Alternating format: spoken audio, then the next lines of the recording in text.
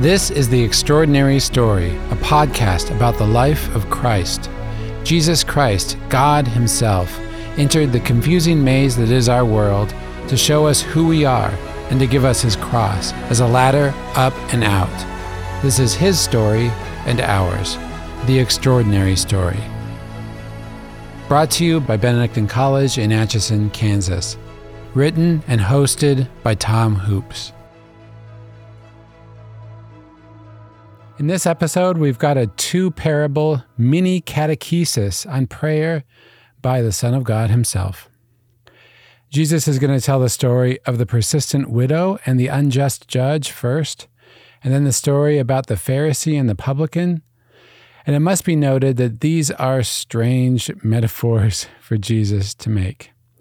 Jesus has told us all along how loving and caring our Father is and how terrible sin is. But here He casts God as uncaring and indifferent, in the parable anyway. Then He shows us an unrighteous righteous man and a righteous sinner. What He wants to do is powerfully put across how sovereign, majestic, and other God is. But that's not what I'm mostly going to talk about. I'm actually going to talk about some very practical ideas about prayer that come out of these parables, and then touch on narcissism, and then, just for fun, share some common Catholic phrases that show that we have deeply imbibed these lessons. So we're going to start at the very beginning of Luke chapter 18. Because like several of the parables we've read, these are only found in Luke. It's one of the great benefits of Luke is he delivers these great stories like Good Samaritan and the prodigal son that we've never heard elsewhere. So let's start with the parable of the widow and the unjust judge. And He told them a parable to the effect that they ought to pray and not lose heart. He said, in a certain city there was a judge who neither feared God nor regarded man. And there was a widow in that city who kept coming to him and saying, "Vindicate me against my adversary." For a while he refused. But afterward he said to himself, "Though I neither fear God nor regard man, yet because this widow bothers me, I will vindicate her, or she will wear me out by her continual coming." And the Lord said, "Hear what the unrighteous judge says. And will not God vindicate His elect who cry to Him day and night? Will He delay long over them? I tell you, He will vindicate them speedily. Nevertheless, when the Son of Man comes, will He find faith on earth?" So first, this is an unsettling and confusing parable in which God is an unjust judge who refuses to answer us unless we bug Him long enough. What's up with that? Jesus seems to compare God to a self-serving, uncaring bureaucrat and says we should pray to Him like a powerless victim, begging a powerful bad man for what is due to us, even though He does not care. And this is a positive thing.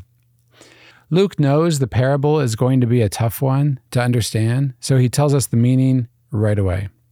He begins, Jesus told His disciples a parable about the necessity for them to pray always without becoming weary. So I'm not sure if elsewhere He ever starts a parable off by giving away the lesson, but I think He wants to avoid confusion here because the situation He describes is dire. A widow who would have been utterly without status or resources in the ancient world wants a just decision for me against my adversary. The judge is unwilling to help her for a long time and describes himself this way, "I neither fear God nor respect any human being." He does finally answer the prayer, reasoning that the woman annoyingly keeps bothering me and fearing that she will finally come and strike me, in one translation. He gives her the just decision she's looking for, not because He loves her or embraces justice, but because He wants her to go away. How does this make sense? St. Augustine warns us that the judge is not to be taken as an image of God. Because God does love us, God is absolute justice, and God does not want us to go away. But Jesus says something important. Pay attention to what the dishonest judge says. Will not God then secure the rights of His chosen ones who call on Him day and night? Jesus Christ Himself told us to, so let's pay attention to what the unjust judge says. He says he knows that the widow won't stop bothering him and that she might even get violent. In other words, the widow is persistent, insistent, and passionate. She won't give up, and she will put her whole body and soul into her demand, placing herself in front of the judge, getting up in his face. This is exactly the kind of effort God expects from Moses. In the famous story, when Amalek comes to fight the Israelites in battle, Moses climbs to the top of a hill. You've probably heard this. As long as he persists in prayer and puts his whole body and soul into it, raising his hands up, Israel wins. Whenever he stops, Israel starts to lose. Moses gets to see in a day what the widow has to learn over a long time. God wants us to pray and not stop, to put our whole selves into the exercise, body and soul. It's important to note what this putting our body and soul into it looks like. With the widow, it means getting up in the face of the judge. With Moses, it means being willing to stand on a hill with his arms outstretched like Christ on the cross. For the Israelites, down below, it means doing violent battle with a foe. This is what happens in many human examples. For a human example, I recently heard the story from Father Gabriel Landis at St. Benedict's Abbey here on the campus of Benedictine College. He talks about how a woman nagged him so much, I think he was working at an engineering firm, and when a woman nagged him so much to go to RCIA that he eventually just got worn down and went. Then a monk kept nagging him to check out the abbey, and now he's a priest. So this is a human example. The woman and monk's nagging didn't change the woman and the monk, it changed Father Gabriel. But our prayer to God doesn't change God, it changes us.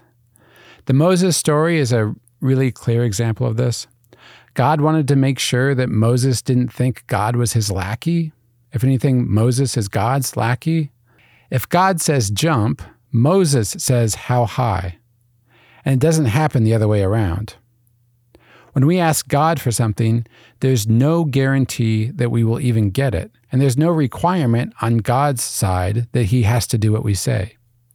But in the case of the woman in the parable, the prayer also changed her rather than the judge. The woman in the parable had to find interior resources to not give up. She had to continually renew her dedication to justice. She had to continually face the humiliation of begging for what was rightfully hers. And continually facing humiliation is the one and only thing that makes us humble. Or let's look at a more positive example. Compare the widow's request to when you have to ask your IT department for a new computer. This is a story from personal experience, from actually some years ago. The first time you ask to update your computer, your reasons may be hasty and superficial, but the more you have to focus on the request, because it gets turned down, the more you gain humility and wisdom. You realize that not just you, but plenty of others need better equipment also. As you refine your case, you realize that you could be a lot more productive with or without it, and you see how it would truly fit everyone else's needs. The first time you ask for a new computer, you want to solve a problem in your life quickly. The seventh time you ask for it, you want to solve problems in everyone's life. It works the same way in prayer.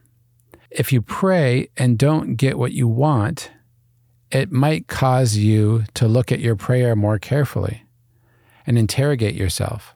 Why am I asking for that? Am I right to ask for that? Maybe I should be asking for this instead. And it makes you interrogate the scriptures more.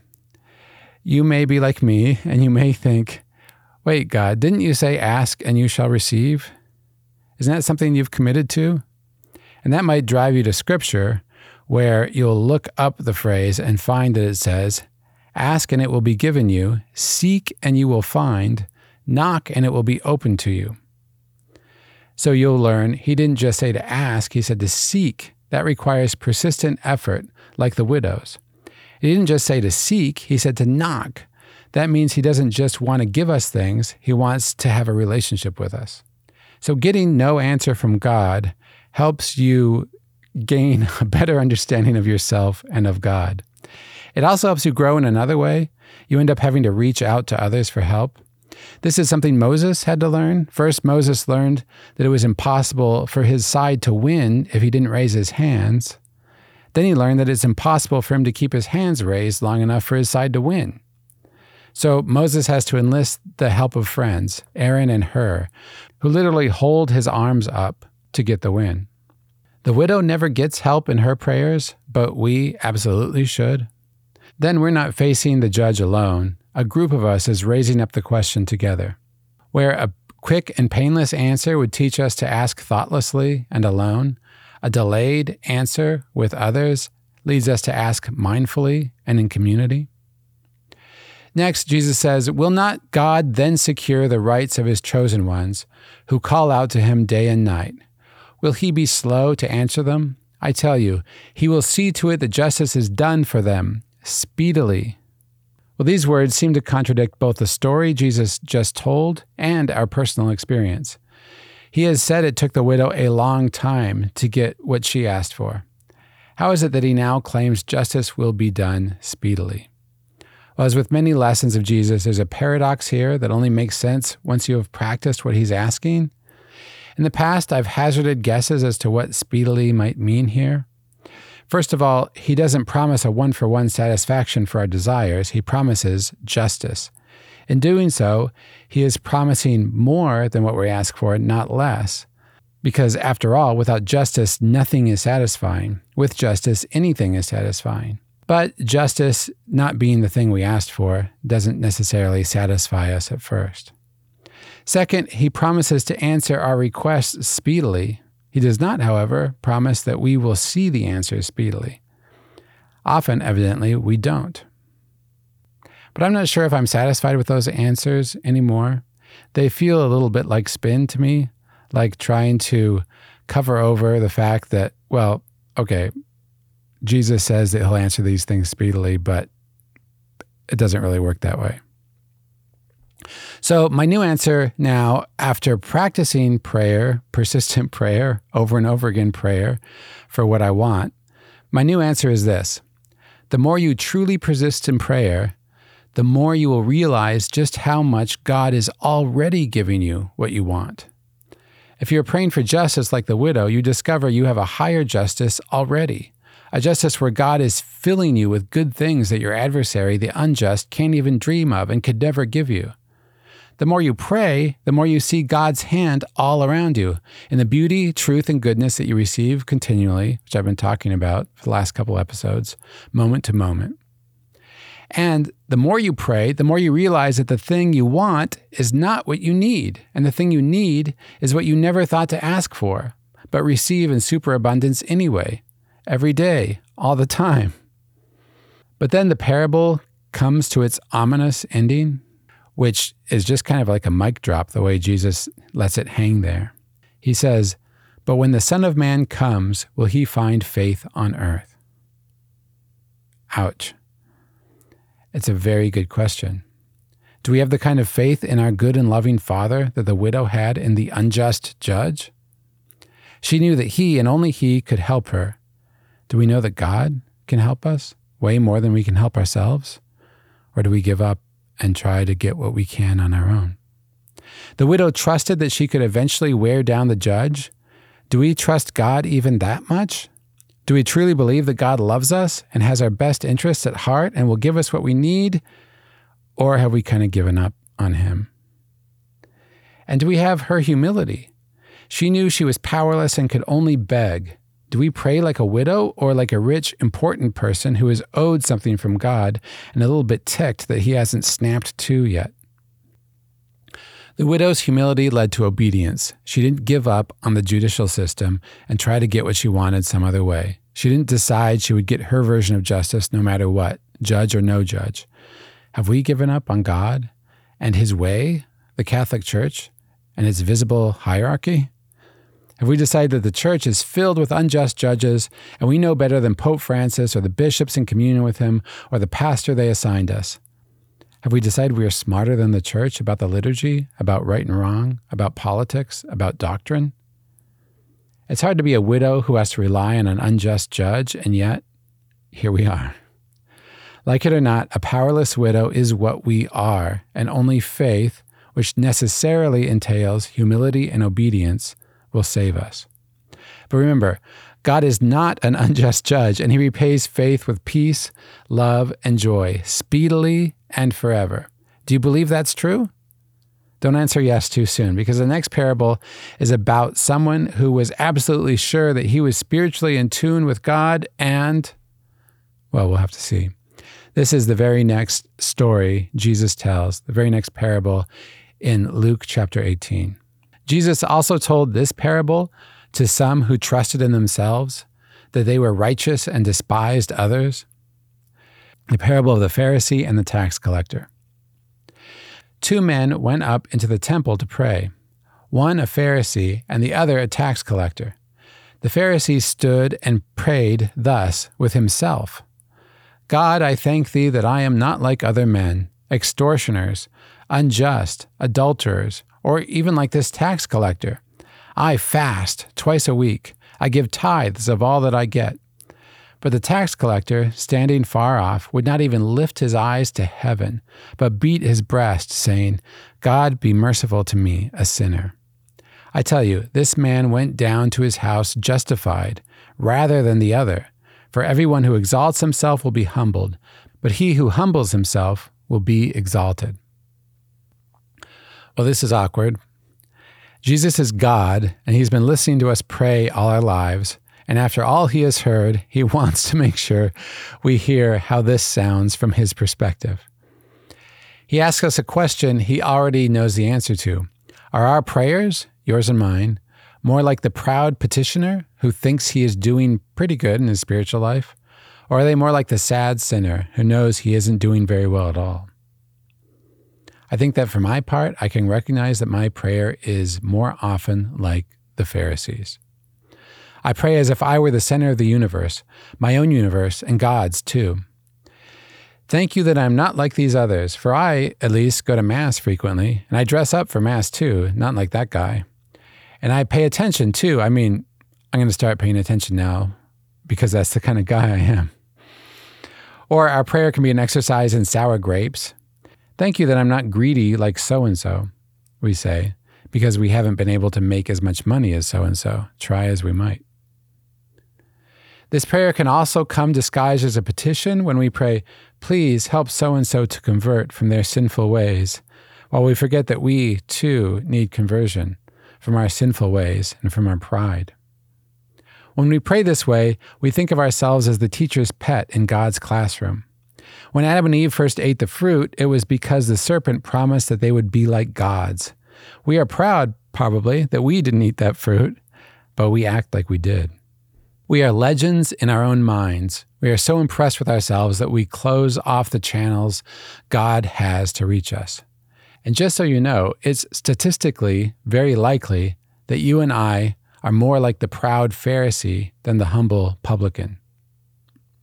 Luke begins by saying, Jesus addressed this parable to those who were convinced of their own righteousness. And if you ask those who know us, the chances are they would put us, you and me, in that group.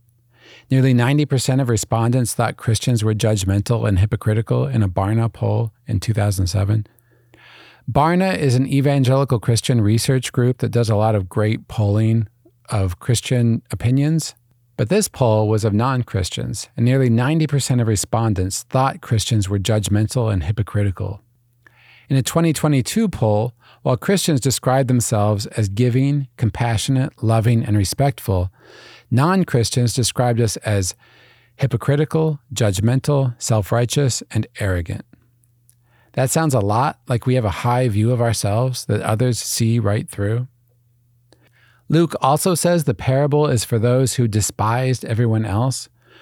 And whether we are right-leaning or left-leaning, that probably includes us too.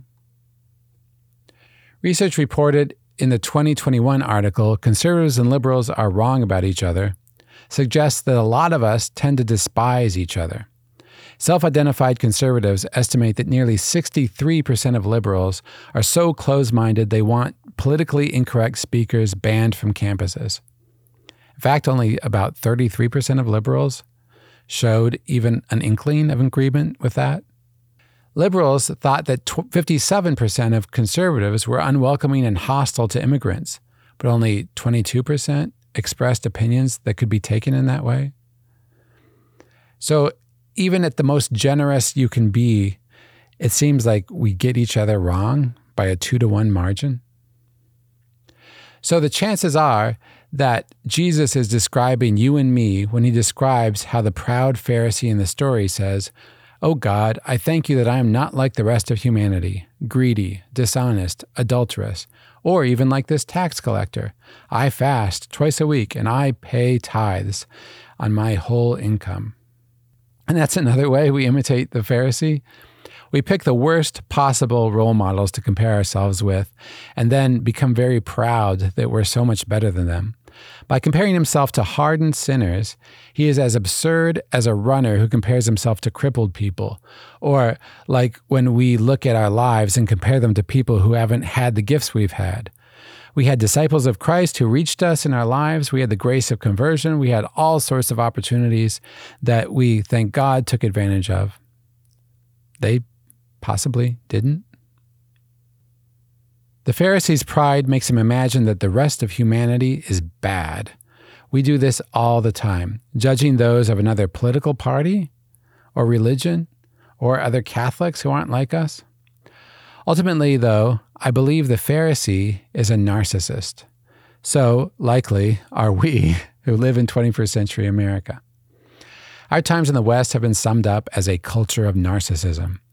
It's not just that we're selfish. Narcissism describes our tendency to constantly see our life from a self-adulatory remove, as if we were the leading character in a heroic or tragic film of our life, or documentary at least. Social media has turbocharged our narcissism by posting the stories of our lives, leaving our faults out of the narrative and filtering our flaws out of the photos. We can start to believe our press releases and imagine that we really match the perfect image we are showing the rest of the world. But human beings have never been immune from this excessive pride, at least not since the fall. In fact, early Christian writer Martyrius says we get this tendency directly from the great angel of light whose pride drove him out of heaven. Now he is always at our side with the same trick up his sleeve. He says, quote, "Satan lives in ambush, ready to catch you by surprise at the very time of Thanksgiving. He makes you drunk on pride in the lovely and sweet sound of your own voice, the beauty of your chants that are sweeter than honey in the honeycomb. The result is that you do not realize that these belong to God and not to yourself." End quote. As soon as you take the bait, though, he says, quotes, "He will get up and accuse you before God just as he did with your fellow Pharisee in the temple." End quote. But you can beat narcissism in prayer the same way you can beat it on social media, by refusing to take the devil's bait. The Pharisee, of course, took it right away. You see the clever detail in Jesus' parable where the Pharisee said to himself, "God," and his prayer goes on from there. St. Ignatius of Loyola struggled with his own narcissism and came up with the remedy of reviewing his day to get as objective a view of himself as possible. First, he reviewed all the great things God had given him in his day and creation. Then he reminded himself that God was present to him at all times during the day. Then he rummaged through his memory to see how well he accepted all those great things God gave him. So he looked at both his successes and his failures. He bared his wounds before God and asked him to heal them with his mercy. He learned what the widow from the first gospel parable and the tax collector from the second one learned. I've noted before the psalm that puts it so beautifully. The Lord is close to the brokenhearted, and those who are crushed in spirit he saves. Or as the book of Sirach puts it, the prayer of the lowly pierces the clouds. It does not rest till it reaches its goal. So we have to ask, if we could interrupt the Pharisee at his self-centered prayer, what lesson would we want him to take from this? Because that's probably the same lesson that we need to learn. The first lesson is to be like the tax collector and pray, "Oh God, be merciful to me, a sinner." Bishop Robert Barron says he does this by praying the Jesus prayer often. "Lord Jesus Christ, Son of the living God, have mercy on me, a sinner. Lord Jesus Christ, Son of the living God, have mercy on me, a sinner." I have taken to doing that whenever my mind is wandering during Mass or during prayer, or if I'm just surfing on brainwaves of self-appreciation in a way that isn't helpful. But the tax collector's self-abasement isn't the only approach to God available, though. I always think it's hilarious when this gospel comes up in Sunday readings because the church pairs it with a second reading from St. Paul. Now, St. Paul was also a Pharisee, and his words at first sound very much like the Pharisee in the gospel. He says, "I have competed well, and the crown of righteousness awaits me." Isn't that kind of the self-congratulation Jesus criticizes? Here, I'll read the whole passage from St. Paul's second letter to Timothy. Quote, "I am already being poured out like a libation, and the time of my departure is at hand. I have competed well. I have finished the race. I have kept the faith. From now on, the crown of righteousness awaits me, which the Lord, the just judge, will award me on that day, and not only to me, but to all who have longed for his appearance. At my first defense, no one appeared on my behalf, but everyone deserted me. May it not be held against them. But the Lord stood by me and gave me strength, so that through me the proclamation might be completed, and all the Gentiles might hear it. And I was rescued from the lion's mouth. The Lord will rescue me from every evil threat and will bring me safely to his heavenly kingdom. To him be glory forever and ever. Amen." End quote. So a lot of that looked like self-congratulation to me. So I put some of the statements side by side to see if it was true. As I've said before, I have these mini faith crises, and this was kind of one of them. But I found some important differences between the two passages. The parable's Pharisee says, "Thank you that I am not like the rest of humanity." But Paul sees the crown of righteousness not as his alone, by rights. He specifically sees it as something the Lord, the just judge, will award, not only to me, but to all who have longed for his appearance. The Pharisee says, "I fast twice a week," which is admirable, but puts him in control of his own life, which he parcels out to God on his own terms. St. Paul says, "I am already being poured out like a libation." His whole life is being poured out, not by Paul, but by God, for God. The Pharisee brags, "I pay tithes on my whole income," making his strength the center of his spiritual life. But St. Paul says, "The Lord stood by me and gave me strength," putting the Lord's strength at the center.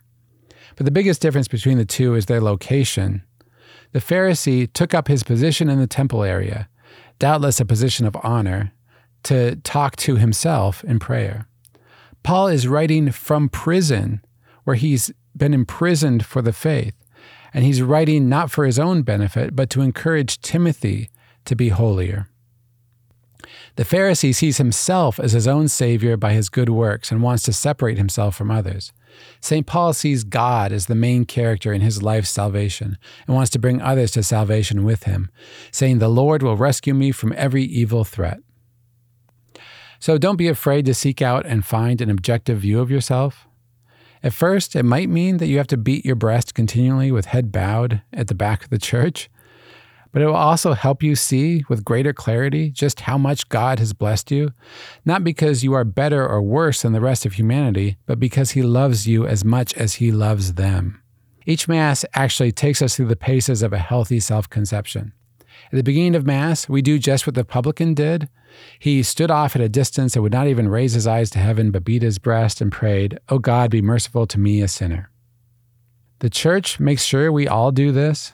When we pray the penitential act at the beginning of Mass, we literally beat our breast like the Publican and beg mercy for our grave fault.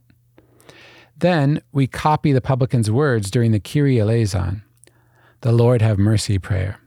Both times we should remind ourselves that we are at Mass as sinners, not saints, seeking healing, not showing off. We build up through the various prayers of the Mass to the moment when we humbly ask to be worthy to receive God into our very body. God agrees to come to us just like he did 2,000 years ago, body, blood, soul, and divinity. I must admit that I'm not great at the whole humble, persistent prayer thing. When I'm doing a holy hour, I'm often reminded of the story of Saint Benedict Labre, the homeless saint who spent a lot of time praying in France's churches in the 18th century. They say that whenever he heard someone coming, he would stop kneeling and sit instead, so he wouldn't look too holy. I do the opposite. When I hear someone coming, I start kneeling. In fact, though, Jesus has been listening to my prayers and seeing how I act my whole life long, and so there's no sense in trying to hide from him. The best policy is to tune everyone else out and show him who you are, wounds, pride, and all. That's the only way he can heal you. Never forget that the tax collector is the one in the story who impresses Jesus. And the more you pray, the more you talk to God, the more you will find that you do, in fact, have a real status with God, but it's entirely due to his will, not your worth. The Jewish people were his chosen ones. We are his adopted daughters and sons. We have real sacramental participation in his Trinitarian life. And that gives us access to his power if we pray persistently. But never forget those chilling words that he ended the parable with. When the Son of Man comes, will he find faith on earth? I want to share some evidence that he might indeed find some faith on earth. And these are, as promised, the everyday Catholic sayings that I think show remarkable wisdom informed by what we've just read. So, mea culpa is one. It's a jokey Catholic way of saying sorry. And if you're very sorry, you add a maxima before culpa. Another one from The Sound of Music, but elsewhere as well, is God never closes a door without opening a window. This expresses the optimism that the no that we get from God is not necessarily his final answer. Another one is, if you want to hear God laugh, tell him your plans. It's a great Catholic saying expressing humility before God and recognizing him as a sovereign person who can do what he wants. Another one is, pray as though everything depends on God. Work as though everything depends on you. This is a saying of St. Ignatius of Loyola that's so great it ended up in the Catechism. And then the last one I'll share is, she has the patience of a saint. It's a common Catholic compliment, usually about a wife of a husband who could use some work on his issues. But you hear this from many people, Catholic or not, and I think it's awesome that patience has been branded as a Catholic saint thing. But it's a great way to think of the widow and publican in today's parable, who kept up their prayers. They had the patience of a saint, demanding that their own stories be invaded by God's extraordinary story.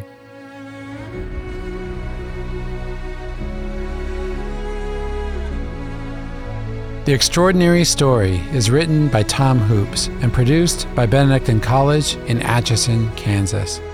Benedictine College is transforming culture in America through our mission of community, faith, and scholarship. If you enjoy this podcast, please follow us on Apple Podcasts or wherever you listen. Leave a review and share with a friend. Help us tell others about the extraordinary story.